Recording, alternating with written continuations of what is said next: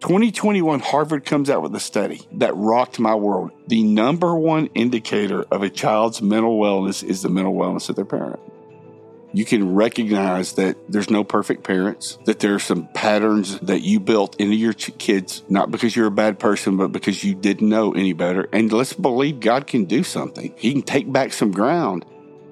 I think it's a win that slowly, too slowly for me, that the church is moving past, hey man, just pray harder, believe more. Just because I don't believe or agree doesn't mean I can't learn from you. Why did you have to bring that up? Okay, that one I'm super embarrassed about. Do you like me? Do I like you? Yeah. As an individual or as a podcast? Just as a person. No, I like you. Okay, cool. Yeah. Cool. And I don't have any interest in appearing to be stronger than I am. I ain't bowing to Nebuchadnezzar's statue. He gonna lead. You feel me? How do we love people who see the world differently than we do? What would it look like if we truly loved all of our neighbors? Could listening to their stories be the first step? This is Seacoast Church, and there's way more to talk about. Hi, I'm Corrine Ripperda, Care Ministry Leader at the Mount Pleasant campus. We are wrapping up our May Mental Health Awareness series with 2 final episodes. Next week, 2 therapists will share their counseling experiences and expertise with mental health in the context of the conversations and stories told in this series. Chip Judd, a pastor and licensed therapist here at Seacoast, as well as Lynn Harrison, who has a practice here in Charleston. Today, Joey converses with Toby, Slough, as the conversation shifts primarily to the mental health of children and teens. Toby visited this past winter and spoke to parents on the surge of mental challenges facing our younger demographic. We figured let's get him in the podcast studio as well to have some back and forth on a topic of such paramount importance to parents. You'll hear a man whose heart bleeds for the betterment of our children, and we're blessed to have him. It's also an interesting discussion on cultural trends as Mr. Slough shares some sobering stats on what this generation of youngsters are facing, as well as what healthy responses may be to potentially mitigate the widespread toll our current society's setup is having on these precious little souls we care about so deeply. Did you know that post-pandemic, an average of 500 kids a week are admitted to hospitals for mental health care? Let that one sink in for a second. Toby speaks on this current climate that is producing less resilient kids who are in constant need of stimulation, giving practical advice to parents who are currently raising kids at home. And it's not all bad news either. According to our guest, parents are more emotionally involved than ever before. That's a good thing. But the trajectory as a whole needs to be understood and talked about. Hopefully, all parents know by now that no kid will leave home as 18-year-olds unscathed by parental mistakes. But this post-COVID, social media saturated existence our kids find themselves in needs to be addressed. And that's what we hope this episode accomplishes. Before you hear this conversation, Lynn, Roy, and Joey continue their discussion from last week. Somehow, these 3 managed to include lots of laughs amidst such a sobering topic. And let's just say Roy has Joey in the hot seat as Joey addresses Roy's question proposed last week on whether one should second guess committing to a marriage with one who you know beforehand suffers with mental illness. We'll drop right into today's conversation that kicks off with Joey's answer. About to flip the script. You always like asking us the hard questions. I got one for you. All right, bring it. You ready for this? Bring it. So in your story, we heard a beautiful statement. We heard a beautiful thing from Priscilla about obviously sticking by your side. She made a commitment till death do us part. Talk about what Joey from a like a dating perspective, like Lynn just shared her story. What advice would you say or give, or how would you advise someone who's in a dating relationship walking with somebody who's dealing with mental illness? Get out now. So, I have a license to joke around about this, right? Yeah. Can't I? Yeah. Start believing what we're preaching and teaching, then we can bring true healing. It's more about the way that you love your neighbor, not about the words that you are saying, or just your praying. It's the way that you love. So here, for me, my whole life of struggling with depression and anxiety, I was still able to be a school teacher, Before that, I was still able to go to college. After school teaching, I was still able to do my job at Seacoast. But there were some really bad struggles while I was doing all of that. To me, and I'm sure we could break it up into tons of categories, but for me, that's one category. The other category is what I went through in 2019, where I was incapacitated. Like I couldn't work. I think what we should do is probably answer this question from a first category standpoint. When someone is still functioning and living life, I actually wrote down some stuff. I think that you can never go wrong with expressing deep care.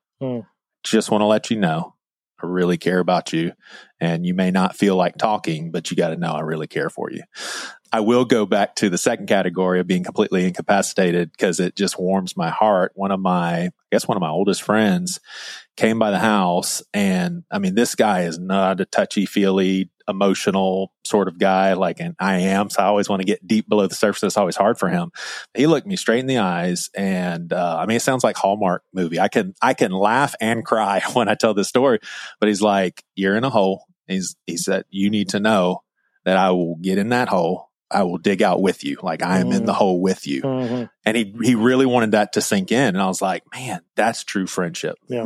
So I think expressing concern, I make it a rule of thumb, depending on how it's going to. And if this is an offensive question, so be it. But asking the person, "Hey, are you thinking about harming yourself?" Sure. I mean, that's just something that I think is always important. But just basically expressing I'm always here. Yeah. Some more practical things, depending on how close in proximity you are to this person. Let's say you're going to run to the grocery store. "Hey, I'm running to the grocery store. You want to come with me?" "Nah." "Okay." That person probably knows that they need to get out and about. There's a chance that they're like, "Gosh, I probably should just get out of the house and go with this person." But bottom line is you tried. What I would discourage is, I guess we'll call it nagging, because what happens if you're struggling and someone is just hounding you, and if you start hearing some irritation, like, "Come on, then you start feeling not only are you struggling with mental illness, but you're also letting people down.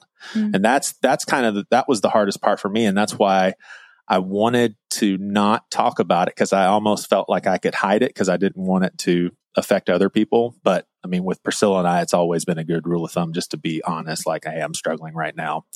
I think asking the person, and depending on how close you are daily, "Hey, do you want to talk about it?" Yeah. But if they say no, then respect that.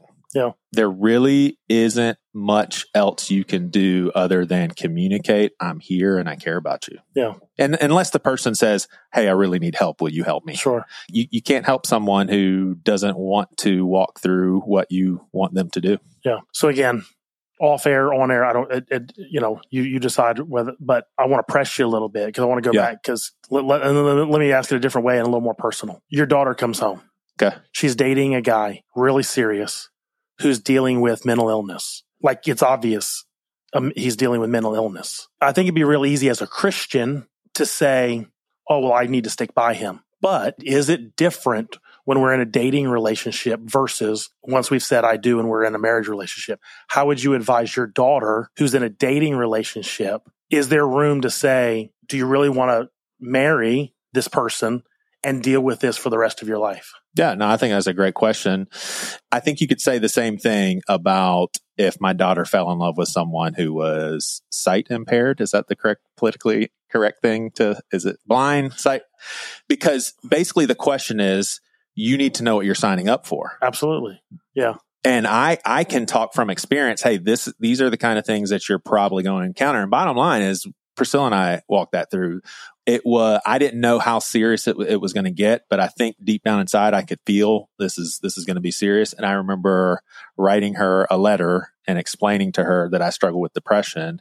And we were so young. This is such a long time ago, but how she processed it at the time, it did kind of stop her in her tracks. Like, oh, now I have a decision. Mm-hmm. Yeah. Do I want to be with a guy that struggles? Now, at the time, she had just very surface level understanding of what all that looked like. But Lynn, correct me if I'm wrong. I feel like to the person who may be listening, who may be there, like they're a Christ follower who's dealing with that.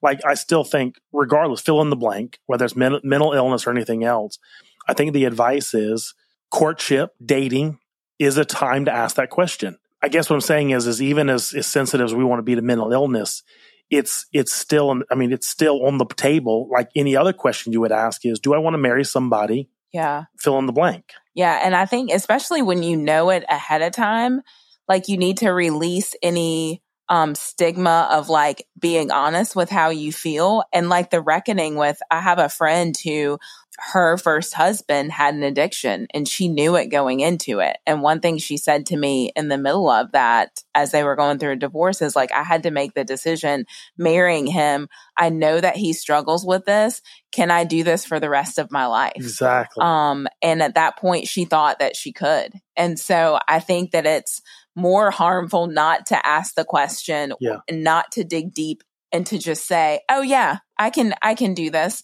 and not really wrestle with, there may be ups and downs. It may never get better. Like, can you, and that's not even something that 20-year-old Lynn could even wrap her head around. So it is something that you have to think through. And I think that's the important question, is because we all go into marriage thinking it'll change. That whatever that behavior is, again, whether it's the mental illness stuff or any other behavior, an addiction, anything else. And we all go into marriage thinking he'll be different, she'll be different, like it'll get better. But the truth is we have to go into it thinking, asking the question, what if it never changes? Mm-hmm. Am I okay with this? Mm-hmm. Am I okay with living with a person that never wants to go out? Because that person is a sufferer also. Yeah, that is a true form of suffering. They're suffering. Yeah, and to that, and they cannot rely on the person that's going through the mental health crisis or mental illness. It's not like they can suffer and then go to that person for comfort. Yeah, that person doesn't have anything to offer. And to that respect, it's unfair to the person who's struggling for you to expect that they're going to be able to just get over this thing. Yeah.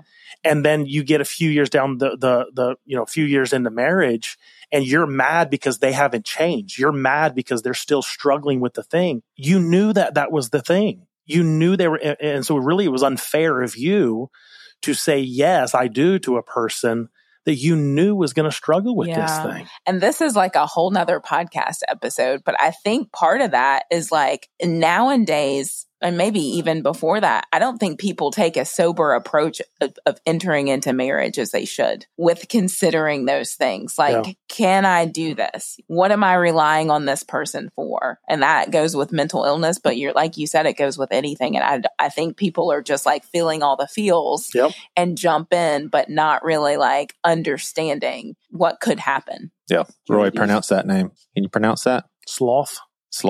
How do you Slough? PH, like laugh, like a GH, like the GH in laugh is It's Slough. Slough? Yeah. Who is that? What is that? Toby Slough. That's who people are going to hear from right now. I'll say that my answer wasn't fair because he spoke to our next gen months ago maybe, and I'm the one who like schedules announcements, and I had to tell the host how to pronounce it. Gotcha.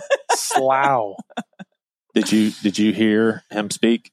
I didn't hear him speak. I was going to ask if he was interesting or if he was good. Don't know. I don't know. Would you, if I asked you right now if a speaker was good and you did not think, we're getting back to that lying, I don't know what episode it is. I would tell you, not my cup of tea. Good answer. Give me food when I was hungry. When I was cold, did you clothe me? If we really start believing what we're preaching and teaching, then we can bring true healing. All right, I'm so Southern. I'm going to accidentally call you Mr. Toby. You want me to just stick with Toby? Toby would be just fine. All right, so we're here with Toby Slough. So how did you, kind of a snapshot, how did you get to the point where you started to travel around and giving talks and educating parents like this? I mean, I'll give you the briefest I can. All right. Because context is everything. Oh, yeah. Right? So I was diagnosed with an anxiety panic disorder about 27 years ago in a time where nobody was talking about it. There's no language around it, Joey. There was, I knew 4 Christian therapists when I looked in the phone book. If that some of you guys listening, a phone book is this thick thing that we used to have. And there were 4, right? And the reason I went to a counselor is because I had 17 straight days of panic attacks. Oh, my God. And I literally thought like the little guys in the white coats were going to pick me up and put me in the wagon and take me out. I hadn't, because I didn't 17 days. And this is like panic attack after panic attack, or like one long panic attack? No, it would start. We would go to bed. My wife and I had 2 little kids. She was one of those people who, her head before it's fully compressed in the pillow is in REM. So she would be asleep and it would start. And I would get up and start pacing the hall of my house. And I would walk until about 5 in the morning. Oh, my God. And I'd lay in our little sunken living room and beg, play Phillips, Craig, and Dean. Mercy came a-running and begged God to take it away. And I've never felt that alone in my life. 30 years ago, I was in an religious environment where what do you do when you're a pastor of a church that is experiencing meteoric growth and what comes with that? And you're battling something that you don't understand. I was convinced they were going to fire me if they found out. I honestly believe my wife would leave me if she found out. And did you have words for what it was? No, nothing. Gosh. I didn't tell anyone. And so I was driving into Fort Worth, a major interstate. It's called I-35 in Texas. I decided I was going to run my car into a bridge abutment.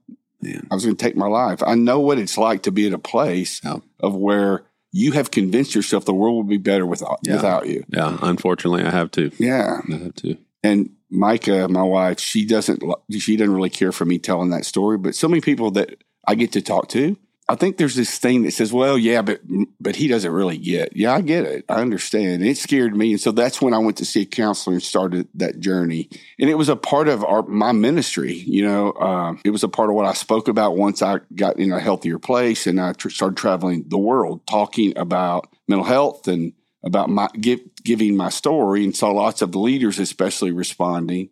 So as I was ending my tenure as a lead pastor, they started pressuring me to write a book. And so I wrote a book called Not Yet. That was basically, here's the 10 things I've learned about a confessional lifestyle, about here's the way the church is hurting, not helping. And then this is what year around? We released it in 2020. And I was feeling pressure because my editor said, well, the last chapter has to be good. Now, come on, man. Was he insinuating something there? He was saying, when you write this thing, the last thing you're going to leave with people is that last chapter. So you really need it. And I psyched myself out. And so I started Googling. I kept thinking about a salmon fish, they swim upstream, but it sounded kind of 80s John Maxwell leadership. Right. So I just Googled, what's another fish? And I found out about this little goby fish. It's only in Hawaii. It swims halfway through its life from the saltwater to the freshwater pools at the top of the Big Island, which is pretty unique. But the cool part was when it had a picture in one of the journal articles of his bottom jaw literally grows out, and it gives him more leverage to grab the rocks as he swims. And I just stopped and cried and said, that's me. The very thing you run from is the very thing God uses to transform you, which is the message, I believe, of the New Testament, of Jesus in the garden, of Paul, thorn in the flesh. So I told the story of a goby fish in the last chapter. And when we were releasing the book, I went online again and said, how do you draw a fish? And I just started telling a story of a little fish to kids. I felt like I've always had kind of a gift to talk to parents by talking to their kids. And the book said, you can do hard things because God is with you. We are making our kids today victims. We're saying, oh, you poor baby, in reaction to don't be a baby. And it's, instead of saying, no, you can do hard things. It is hard, but you can do it. God's with you. Number 2, you have to keep your eyes on the sun, and we can help others along the way. Our healing comes. Anybody listening that has anything to do with the recovery movement knows that a part of your recovery is you help others. Yeah. You don't wait until you're healed. So I told this story of this little fish. The church went crazy. The pandemic broke out 2 weeks later. Wow. Yeah. Well, my daughter-in-law, who is by trade a graphic artist, she's been approached by Disney. That kind of level. And her dream had been since a kid to do a kid's book. So we had time. I said, hey, why don't we tell this story and you can draw the pictures? And we did and printed it, and it just went crazy. Man. So when I transitioned out of my lead pastor role, I really was. This is all since the pandemic. This happened. So that was 2020. The book released at the end of 2020. I transitioned out in February of last year. Everywhere I went, parents were looking for tools for their kids. And I didn't want to be a kids guy. But I realized that adults who didn't want to talk about these issues, they're all in on tools for their kids. Oh, yeah. Joey, the stats they're pretty sobering, man. 33% of kids 6 to 18 were showing symptoms of anxiety, depression, or generally being overwhelmed by life pre-pandemic. That's pre-pandemic, 33%. Yeah. Post-pandemic, 69%. 69. And we're talking the whole scope, like moderate to, okay. Yeah, they're showing some signs. The AMA came out a few months ago and said for the first time in our history that mental wellness and challenges mentally are greater than challenges physically in 14 to 18-year-olds. We're putting in our country 500 adolescents a week are being admitted into hospitals for mental issues. 500 a week. And so here's what we've done in our country. We want to fix things. And if you want to know what everybody's doing in our country, just go Google on Amazon top anxiety tools for kids. They're weighted blankets and fidget spinners, which I'm not against. I just think we ought to have something better. That's the go-to?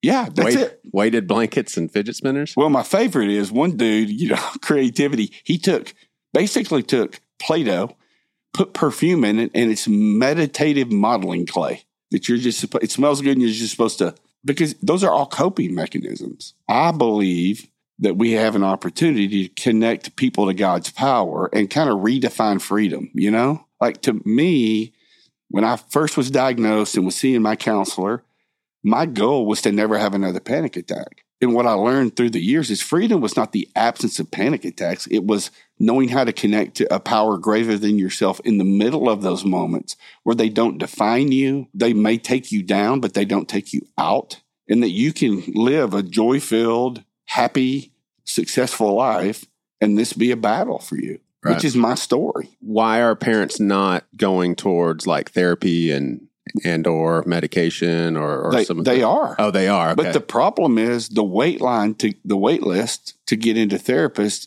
in every city I've traveled to. It's crazy. Oh yeah. I'm not the anti-medication guy. Right. But I think medication should be your last resort, not your first. Mm-hmm. And this is a whole nother area that the medical community is not trained in these issues. They have like 2 days of psychiatric training in the whole 4 year deal. So what do they know to do? They know to prescribe medication. And so we're medicating kids instead of teaching them resilience and how to move through these issues. Now, some need it. I've been on medication. Mm-hmm. You said you've been on in the past. I'm not against medication. I just think it's the cast that helps your broken leg heal. It's not what heals you. And so I want people to rely on God's power and believe that sometimes God wants to use medication to chemically level you out so that you can be in a place of finding the freedom that you need to find. I know when I want to say this was probably before I had kids, and there was a young lady in the community. She was 12 years old and hung herself. Mm-hmm. And I couldn't, my mind couldn't even compute that. Like 12. Mm-hmm. I'm thinking a 12-year-old.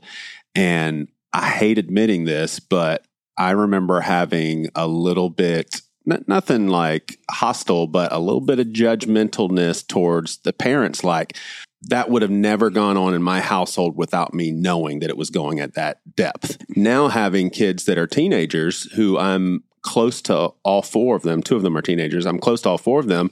I could see how one of them could maybe spin out and you're basically saying, hey, just talk to me. Like, what's going on? And maybe that goes on for a week. And then I start thinking, okay, what do we need to do? And the worst happens. With suicide these days amongst teens, are parents typically just caught completely off guard, or are these kids those that have those sort of typical regular struggles? Well, generally speaking, the parents have no idea. No clue. If I would have taken my life that day on the interstate, my wife would have said, honestly, I had no idea. She would have been floored. Parents and even mates, friends, we want to assume the best.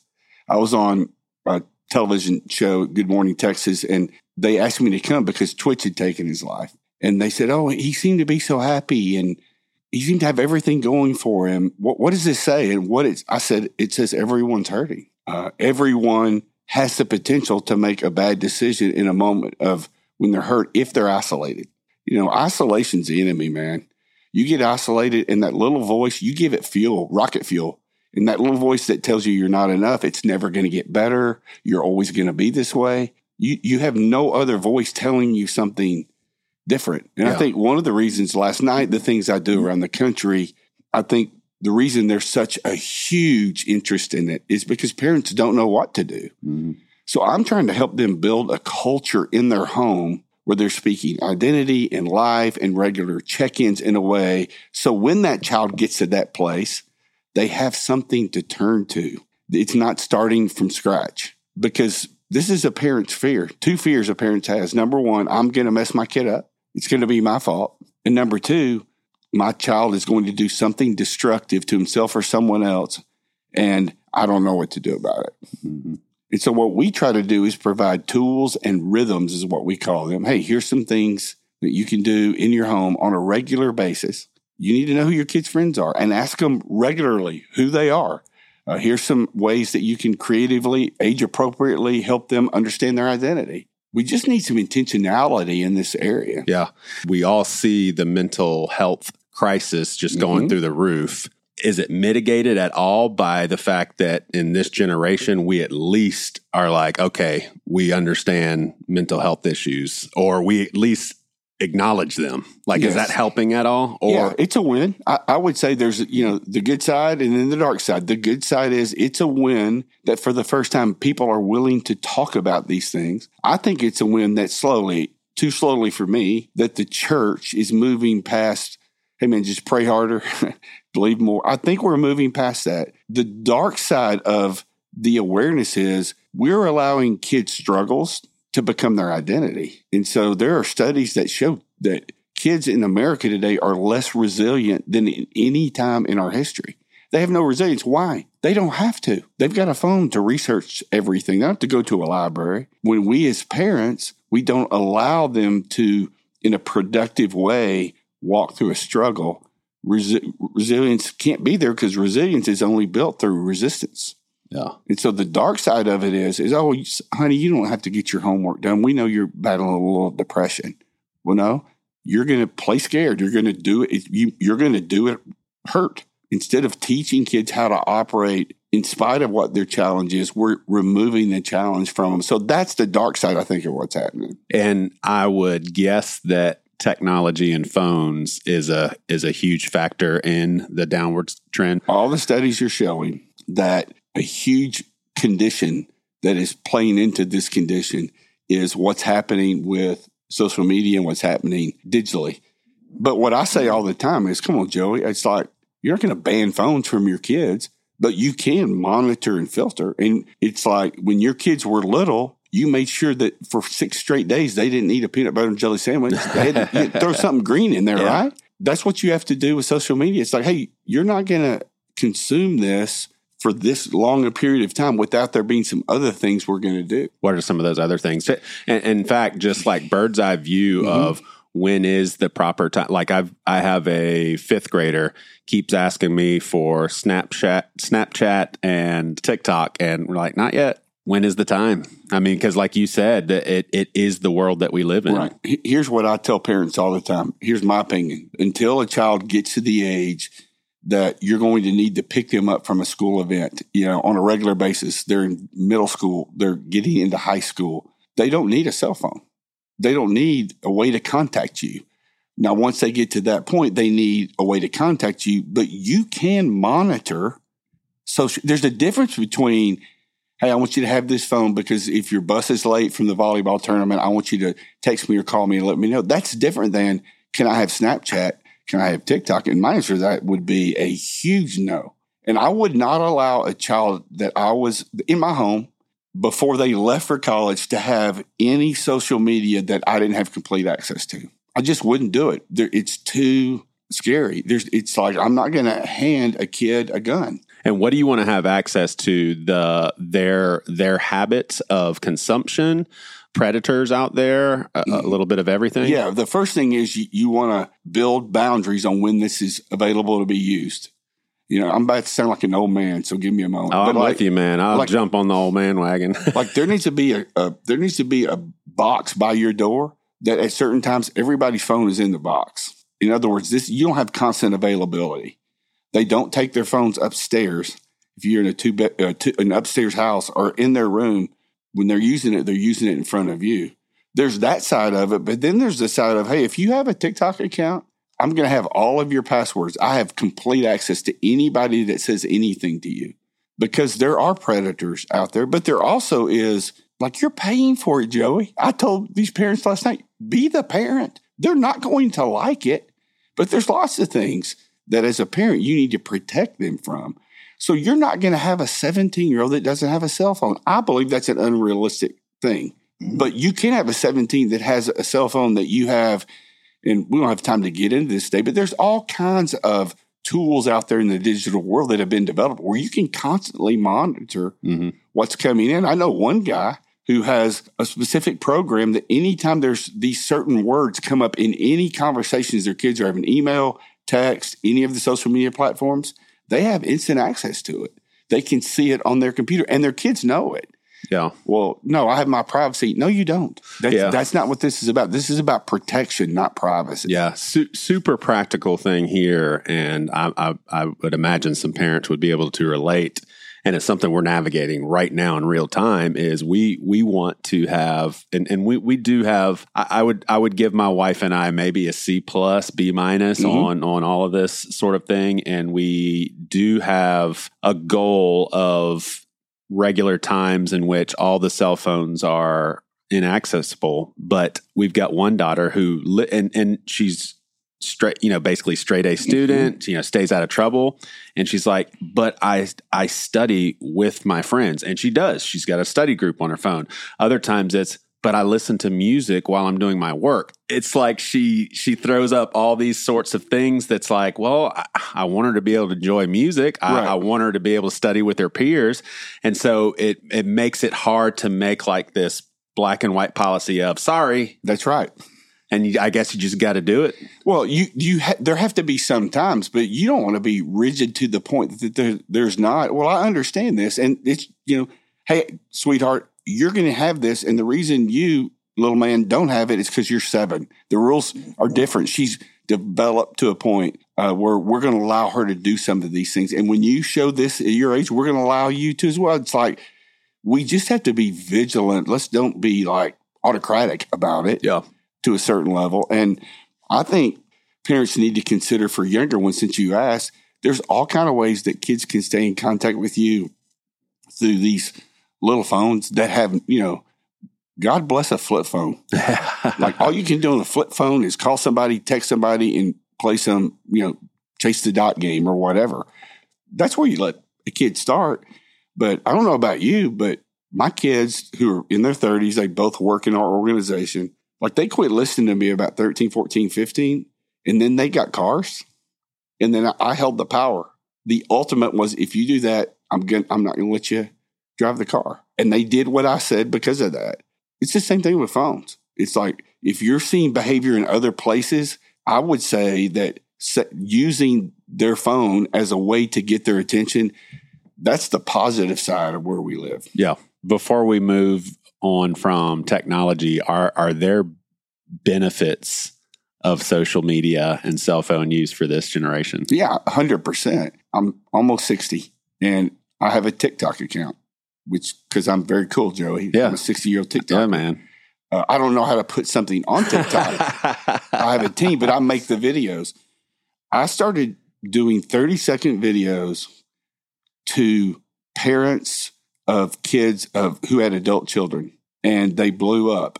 Parents of kids with adult children? And it was just, hey, here's something to remember when your child's out of the house about you as a parent. And then I started to students. Hey, 30 seconds, man. I know what it's like to struggle. I was you. Can I pray for you? We're talking about 300, 400,000 people engaging with us on those posts, which got my attention and said, there's a positive side to this as well. Think about this Asbury revival that's been happening. Think about how encouraging it was to young adults all around the country because they got to see what was happening. It's dangerous. It's not evil is the way I would say that as a parent, we ought to look at it. Like, let's harness the good side of it. Hope that we can, put some vegetables in there with that peanut butter and jelly. Yeah. Have you thought through this concept of there was a time in which everybody just smoked cigarettes. We didn't know any better. Mm-hmm. We didn't know nicotine was bad for you. It was just the thing that you did. And then all of a sudden it's like, oh my gosh, this causes cancer. And there was a self-correction in society because people were like, well, I don't want to just kill myself over the years. Will there ever be an awakening as far as what we're talking about right now to where as a society, we're like, oh my gosh, all these mental health problems, it's coming from these things that we're looking at all the time. We need to do something because I hate saying this, but I feel a little pessimistic and it feels like that ship has sailed. Now we are going to have to deal with the consequences because there's no reeling it in. I would agree. I think it could be the tobacco industry story. Probably not in my lifetime. I'm not going to count on it, but I sure am going to hope for it. You know, there are these studies coming out about kids' attention spans. There's so many things outside of just mental wellness that they're showing negative effects on. And you're seeing, I know it's kind of got a political side to it right now, but you're seeing the government saying, hey, man, we're going to hold you more accountable for some of these things to these big platforms, which to me is a good sign. It's a sign of they still see that part of their job is sometimes to protect their citizens from themselves, which I don't think is a bad thing. All right. So a little off of technology, is there generationally, this is going to be a funny question, are we getting better as parents? So I look at my grandparents' generation, the great generation, is that what they're called? Yes. And, you know, love my grandparents to death, but they weren't the greatest parents. They didn't emotionally connect. My grandpa was verbally abusive, physically abusive. And I know that happens in all generations, but that generation just didn't do a good job connecting emotionally. Right. I feel like my parents' generation, and obviously we're making huge generalizations, but they probably realized that and tried to correct a little bit. I know a lot of my peers, they say things like, I don't want my kids to experience divorce like I experienced. And so over generations, are we becoming better parents? We're becoming more emotionally engaged parents than we've ever been in the past. And that's a great thing. It's a great thing. It really is. Because what we're saying, there was a guy asked me a question last night about his parents, them stepping in some, and it was causing some issues. And how did he deal with that? And I said, well, let's deal with you. You have to come to the realization that your dad did the best he could with what he had, and it wasn't enough. And when you can recognize that and forgive him like you would forgive anyone else, now you're in a position to confront some of those issues. My dad, grew up a depression kid. He was drunk on morphine last year because he had a heart thing, and I was in the room with him, and he told me something I don't know if he'd have told me without the morphine. His dad only hugged him twice in his entire life. Gracious. And I sat there and cried and thought, oh my gosh, he did pretty good with me. Yeah. For what he got. And so when we recognize, like if it's, I see what I'm going to see and I'm not doing that, that's a positive step. But it's like when we recognize why our parents were that way, or we're able to release them, then we're free to be the kind of parent that we need to be. And I think this is a long way of getting around to, it's better than it's ever been. That whole absentee father, I told him once I loved him. If I don't need to tell him again, that's gone. All of that's gone. I think but people need more tools in the complex society we live in than they've ever needed before. Yeah. So outside of the obvious technology realm, what are other ways, maybe just one or two ways in which this generation of kids are different from past? Well, a lot of it is they are experiencing things more quickly than our generation experienced, right? So you're seeing signs of mental wellness issues in kids that are 8 that one generation before they were not seeing until they were 16. And so they're experiencing things more quickly. They have a different perspective than we've ever had because they live in an age of instant information. So this isn't a technology thing. This is a how your brain gets formed thing. They live in a constant state of FOMO. You think about it. If we went to our friend's house to see if they were home and if they could play, that's the world we live in. That's not the world they live in. There's a constant bombardment of where a brain is getting formed Think about Netflix. Think about all of that part of the world in which we live, because you can't separate their world from technology. You just can't. Right. So think of the entertainment. There's a constant need for stimulation. They don't know what to do in stillness. They have to do something. Those are some of the great changes. And so my question is, how can I replace? I can't change the fact that there's always going to be Netflix and there's always going to be this, but what can we provide for them that scratches that kind of itch in their formation in a way that makes them healthier? Yeah. Right? Yeah. How can I help my child experience the principle of solitude and the power of it in their lives? How early in childhood can we start teaching that? 6. 6. And what does it look like to say to a 6-year-old, hey, we're gonna practice something today? Yeah. Well, that's the tools that we built at Goby. We built things like gratitude journals. There's studies that show that people who are in a culture of gratitude and thanksgiving, there's a direct connection to their mental wellness. So how do you do it? Well, forever there have been chore charts on the fridge. Let's have a gratitude chart. And we're going to get a star every day we say something we're grateful for. It just starts building a rhythm in their life, right? One of our tools, it's called the 40 I Ams, but it saved my life about 15 years ago. It's 40 statements about who God says that you are. And we're going to pick one this week. And what's going to be, there's going to be an adult one and there's going to be a child one, age appropriate. If they're 6, 7, 8, it's like a coloring sheet, and they're going to color it and they're going to put it up. And if they're in high school, no, you're going to pick one. We're going to print it off. You put it on your mirror. I'm going to put it on my mirror. And one night this week, we're going to sit down, either have dinner together, or we're going to sit down with the television and our phones off after it. And we're just going to talk about why you chose that statement about yourself. Because most of the time, the kid will pick the one that's hardest for them to believe. Yeah. Right? And so you start building these rhythms in your house of where the dumbest thing to tell somebody who's dieting is don't eat chocolate cake. Don't do that. Don't do that. Don't do that. Well, then their face is going into chocolate cake. You replace it with something better. And I'm telling you, Joey, this is my big thing. You just outlast them. They're not going to like it. They're going to roll their eyes. Dad, they're going to do that. Just outlast them. Yeah. Just keep going in that direction. That's what my daughter, she'd roll her eyes every day when drop her off at school, and it was like, hey, Bailey, you're a leader. Let's talk about give me one thing that a leader is. And well, I have a 7-year-old grandson that when he got dropped off at school this year, she sent me this long text about how much that had meant to her because she had asked her son, how can you be a leader today? So we've got to quit being worried about our kids not liking us or our kids thinking we're not cool. We got to get a little of that last generation here to go, you know what? I get that. I'm going to love you anyway. I'm going to outlast you because I'm the dad. Right. I'm the mom. So we're going to do some things. You're not going to like it. It's okay. Right. So I have a spread. I've got 17 and 15-year-old girls and then 13 and 11-year-old boys. God bless you. 17 and 13. Yeah. So I am recognizing that I'm learning things now as a parent that, and I'm not saying this in a doom and gloom way, but it's a little too late for my girl who is going into her senior year. In other words, some of the things that I'm learning needed to be done over the years, where with my younger kids, it's like, okay, I've still got some time with this.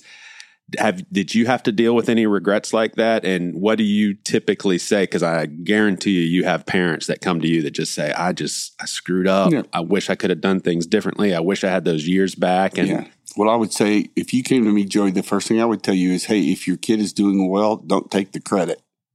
So if they're doing poorly, let's not let our default answer be to take the blame.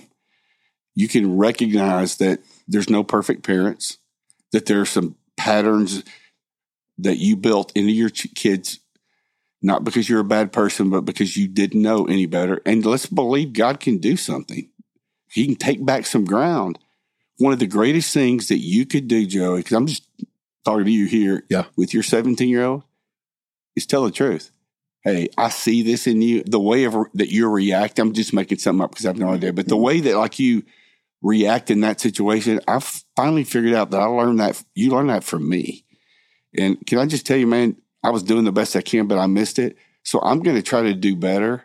Would you help me? When you see that, would you point it out? And I'll do the same for you. It's crazy what happens when you partner together like that. When you treat a 17-year-old not like a 6-year-old.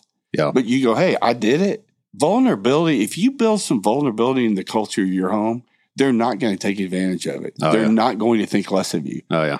They're going to think I've experienced that more for sure. of you. And so just say to her, hey, man, I see this and I missed it, man. I said no, or I wasn't paying attention. I'm going to try to do better in this area. So pray for me. And by the way, like my mistake is not a free pass for you. So I'm going to point it out to you too. But I recognize, and now it's not high versus low. It's like we're doing this thing together. Yeah. That's what I did with my kids, especially my daughter who battles some of the same things I do. And part of the triggers that she learned were watching me. And so I said, hey, baby, dad struggles sometimes too. And man, I'm going to, like, will you pray for me? And when you see this happening, remind me of this. Okay, Dad, and I'm going to remind you. And then when she was in her mid to late 20s and she was living in another state, her husband is a college football coach, and she was away from home, family, a new environment, and she started battling panic. Well, guess who the first person she called was? It was her dad. Mm-hmm. We found her a counselor. We began doing some work. That got forged out of that vulnerability earlier, when I think sometimes we just throw up our hands and go, well, it's too late. It's never too late to begin that process again. For parents who can say, all right, the things that I knew that I know that I did is A, I was there and like physically present, and B, I was there emotionally. Mm-hmm. I may have done a ton of mistakes. I may have missed the boat on a million things. But if someone can say at the end of the day, when their kid is graduating from high school and moving out of the house, I was there physically and I was there available emotionally, is that a big deal? That is a huge deal. Yeah. It's gigantic. I mean, that's half the battle. Yeah. I'm getting a little lump in my throat, man. Can I give you the other half that could accelerate this process for you with older kids? If you were to open my phone right now, you look in reminders and you would see that twice a week there's a reminder that says, tell Ross you believe in him. Yeah. Tell him how grateful you are for him. That you affirm and speak future over your child twice a week, no matter how they respond. My experience has been it radically transforms what happens. And here's the thing, Joey. You know this theologically. I'm not going all pastor on you here, but theologically, God stands outside of time and space. Mm-hmm. I've watched men who have discovered what we talked about a moment ago in this father thing, go stand by, kneel at their father's gravestone and tell that they forgive him and watch their life radically change. Why? God's not, God, he ain't in the time business. Yeah. He can do something 17 to 18 to 19 that took 10 years to develop. He can do that. I just think you have a limited capacity. All of us do. Don't waste it beating yourself up. Use it to begin to do these things for your children and let God make up the rest, man. Yeah. That's my story. Yeah. Our family's too busy? 100% too busy. Look, here's what's happened with mental health in America. I can snapshot this. Mm-hmm. A pandemic comes unprecedented. Just mental, physical development. My grandson, Gideon's 7. He gets on a bus to go to school for the first time. The first 4 months, he doesn't know who anyone in his class is because they're wearing a mask. Every day he gets on the bus, they tell him, hey, don't sit here. Don't touch this one here. If you do this, you could get COVID and die. That does something developmentally to a child. And that's a 7-year-old, same as 16, 17, 18. And we were battling that as parents. It was an uncertain future for us. So we didn't have capacity to help our kids through that moment. It's a perfect storm for there to be mental wellness issues. So in 2021, Harvard comes out with a study that rocked my world. And it's the reason I'm doing what I'm doing right now. The number one indicator of a child's mental wellness is the mental wellness of their parent, which says this. Number one, the greatest, I can't control so many things with my kids. Some of you parents that are listening go, I will. Okay, get you a teenager and let's talk, right? Yeah, come back on that one. But you know what I can't control? Building an environment where I'm as mentally healthy as I can be. That's the greatest gift I can give my kids. That I can ask my child to partner with me at an appropriate level. There may be lots of things. I can't control the internet. I can't control if there's going to be another platform. I can control whether I'm mentally healthy and whether I invite my adolescent child into the process for us to learn together. that encourages me. So we've got tools like front facing for us is for parents, because parents who wanted nothing to do with mental wellness issues need tools. But we also have tools for adults. Why? Because self-care is not selfish, because it's soul care. And having a healthy soul is the greatest gift that you can give your marriage, you as a parent, your friendships, your business. I'm on this mission for pastors, man. Mm-hmm. Like, I want pastors to be healthy. Why? Because that's the greatest gift they can give their church is a healthy pastor. And if we focus on what we can do, God will do the rest, man. I believe it. When it comes to therapy, if the resources and options are there, and you mentioned, and I experienced this too in seasons of life, just how unavailable therapists are. And I know a lot of them personally, and they're just like, there's not enough therapists right now. But if the opportunity is there, would you encourage parents to use therapy in the same way that we use a pediatrician for regular checkups? Hey, let's do that with therapy also. Like, we don't see any signs of anything, but we want you to, here's what a therapist is. Here's what your goal is. 100%. I think that is the case. And here's what's great. If you're looking for positives out of the hell of COVID and shutdowns and all of that, we found out that online counseling works, that you don't have to be face-to-face. In fact, most of the counselors, not all, but most that I've talked to, say it's not detrimental. Like, it's not, well, it works, but it's not as good. They're not saying that.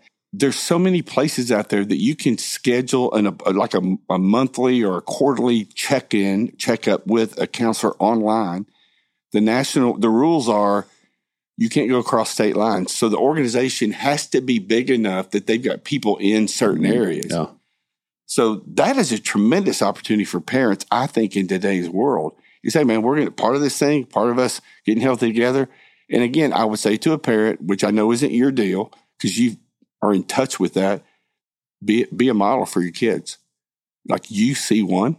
You say, I'm going to see one once a quarter, whatever, and you're going to see one.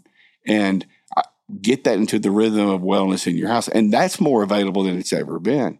The church that I led for all of those years, we built 100-person lay pastor counseling role where they went through training. They know how to assess. Why? Because sometimes just at a level of a check-in, these people are trained to know if they need something more than what they can do. But that's a great place to start, is with a lay counselor or a lay pastor. In fact, go to our website, beagoby.com, and go to mental wellness resources, and you'll see there at the bottom, there's a church in Argyle, Texas, that has 100 people ready and willing. They're helping us talk to people about these issues at a deeper level, at like one level before you would get to a licensed practitioner. And I think it's awesome. I think it's springing up everywhere. Yeah. So I think the future is bright. Yeah. Obviously the TV shows and stuff that our kids watch, we watch with them. And I love that in pop culture, kids on TV mentioning their therapist is just like a normal thing now. Yep. It's kind of neat to see. Yeah. It's kind of, in some circles, it's kind of like, it's the thing to do. Right. Okay. Well, it's okay. I like the fact that that's the thing to do. Right. Right. And if you say something against it, we'll all cancel you. Exactly. Wow. That's a whole other issue, isn't it? Oh, man. So kind of a random question that I wanted to fit in. We'll wrap this thing up here soon. There's a lot of justifiable giggles as far as just how trophies for losing season and, it's funny stuff like that. Always telling kids good job when maybe they didn't do a good job. But then you go back and we mentioned my grandparents' generation, and I would imagine probably brutal honesty was probably not the best way to go either. What is a good balance when it comes to a kid's self-esteem and truth-telling? Well, the balance there is to not tie performance to worth. That's the balance. That's the overcorrection that's happened, right? There's a difference between, hey, man, we're going to give you an award because you worked hard. You showed up at all your practices. You did your very best. That's different than a participation trophy. Yeah. I want to tie someone's identity or their self-esteem into different things than achievement. Because if not, man, that's the road that you go down that gets really, really dangerous. And I think that we reacted against the last generation to everybody gets a trophy. And now I think we're seeing the thing begin to swing back. My big thing right now, Joey, is resilience. It's how can I build resilience in kids? And one of the ways you build resilience in kids is it's about their effort. It's not about the output at the end of that effort. Yeah. If you listen to professional athletes today, you'll hear them say, hey, I learned a long time ago that my job was to work as hard as I could, and then the results were not up to me. That's a healthy self-esteem issue. Why? Because you can control that. Yeah. I can control how hard I work. Right. Have you heard of Kenneth Wilgus? Oh, yeah. His book, Feeding the Mouth That Bites You. And when I read it, I pretty much was like, that's the game plan. And to make a long story short, he basically says that adolescence is a fairly new thing because back in the day, kid hits 13 or 14, they're going to work in the farm or get married or what have you. So it's like we've been scrambling for decades. What do we do with these kind of adults that are in our house that talk back and all that? And his thing is over time, make sure you state clearly what their privileges are and what sort of things that you're saying, hey, this is up to you now. Working your way towards senior year. And some of my friends think I am crazy, but my plan for senior year is you abide by the rules of the house and there's accountability there. So if you don't, there's going to be consequences. You don't get to just do whatever you want. You're living in this house for free, for crying out loud. But after that, you listen to whatever you want to listen to music wise. You can watch whatever you want to watch, go wherever you want to go. Dare I say, come and go as you please. And the reason being for me is the very next year, they're going to have that anyway. And so I would rather my kids have that sort of freedom so they can make mistakes and still have the consistency of coming home and having that as a stationary, fixture in their lives. Is that crazy talk? I think at its core, it's not. I would add to that parenting is a series of painful releasings. That's all it is, man. Your ultimate job is to release your child into independence and adulthood. And there's lots of different paths to take it there. I would add to what your perspective is say, I have some values in my home that we have in our home. I'm going to give you as much freedom as you want until you violate those values. Then I'm going to pull it back a little bit and you're not going to have so much freedom. And over time, as you honor it, I'm going to give you some more. The reason is that's how the world works, Joey. Yeah. What they want is how the world works. My son, hey, look at me, dude. As a 16-year-old, I am a full-grown man. I don't get to do whatever I want to do. I am submitted to the authority that pays me. That's how the world works. Hey, son, you're not going to talk to your mother like that. That's a value you're violating. Right. If you don't figure out how to honor, you want to honor your wife, and I would have failed. And so I do believe that you ought to give some freedom, but I think there need to be some parameters to that so they can experience in your home some failure in love that's a little more protected than the failure of a kid that goes off to school, decides he's never going to class. I know one of these kids that went to a state university. He canceled every class, took the money, and put it and partied for, and his parents didn't find out for a semester. Wow. Okay, that's damaging, right? Right. I'd a lot rather you have to pull back on your child because they're violating some of your family values. But the other end of that spectrum that people think you're crazy, that, oh no, as long as you're in my house, then what are you conditioning them for when they're not in your house? Right. Yeah. I've always said, like, the only thing worse than a fiercely independent 17 or 18-year-old is a 17 or 18-year-old that's depending on you for everything. That's the only thing worse. Yeah. I don't want to have an empty nest. Listen, man, the only people I know that don't like an empty nest are people that don't have one. That's the goal. Right. Stephen Covey, man, let's begin with the end in mind. Yeah. What's the dream at the end? What's the preferred future? Now let's back up and make some decisions that will get us there. Yeah, for sure. A woman at my church, her son went off to college and she said, Joey, he called, he said his lips were chapped. And she said, well, get chapstick. He's like, well, where do I get that? What do I do? Right. I'm like, oh my gosh, it's chapstick. Resilience, baby. Yeah. There's been no resistance. Yep. So there's been no resilience built. So someone goes to beagoby.com and what's available there? What's free? What's not? What's going on there? 95% of what's on that site is free. All these resources that are downloadable PDFs, what we call tools that are age appropriate. We have them for different age groups. That's all free. All the resources of places you can contact. That's all free. We don't kick back from anybody. The only thing that's not free is our books. The book I wrote for adults, the 2 versions of the book that we wrote for kids in English and Spanish, those cost us something. So those are for sale. All of our merch is for sale. And then something we just started, and it's really in response to what people have asked for, is we started something called Go Be Coaching. There are a limited number of people that I can personally take through some of this process to have these kind of conversations specific to their child. Hey, I tried this. It didn't work. What do I do next? Okay, let's try this. And Go Be Coaching is a 90-day program. That's a paid program where you doing one-on-one coaching with me, and we're building a team to do some more of that. Everything else is free. I'm trying to get the word out. I'm trying to build a community. Most parents that I talk to, it's not they don't want to do anything. They're just not sure what to do. So I'm just trying to give everybody a simple, doable game plan, practical things they can do to begin this process in their home. Yeah. Well, we appreciate your work, and I'm going to be digging into this website as well. So thanks for being here. Thanks for helping these parents here at Seacoast, including myself. Thank you, man. It's really an honor to be here, and so I'm really grateful, man. I'm grateful for you, and it's good to be with you, and it's good to see you don't just have a catalog, man. This is like your heart and stuff you're dealing with, and I appreciate you, man. Yeah, for sure. What's this woman here to the right mean to you and what you're doing? Oh, God, don't make me cry here at the end. You know, 27 years of a guy who's dealt with panic and anxiety, man. Yeah. You know, and to be what she's been, and now to watch a woman who has no desire to be in the public, no desire to stand on a stage and be the woman, to see the way that God's using her behind the scenes with, especially with women whose husbands battle. Yeah. To say, hey, man, here's some ways to help him as you go along. It's been really cool to watch. And the greatest joy of my life, we get to do what we're doing today together. Yeah. It's fun, man.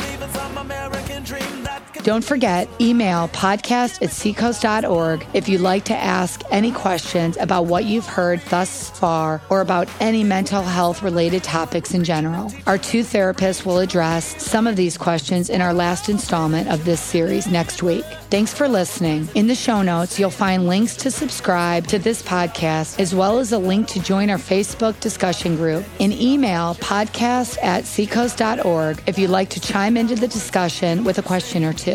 We so appreciate all the encouraging words you all send about this podcast, and let's keep watching out for one another. Get on up and change the view. We're blessed to be a blessing, not warm the pew. Gotta ask ourselves, what can we do to make a better place for me and you? Time to get on up and change the view. We're blessed to be a blessing, not warm the pew. Gotta ask ourselves, what can we do to make a better place for me and you? Time to get on up and change the view. We're blessed to be a blessing, not warm the pew. Gotta ask ourselves, what can we do to make a better place for me and you?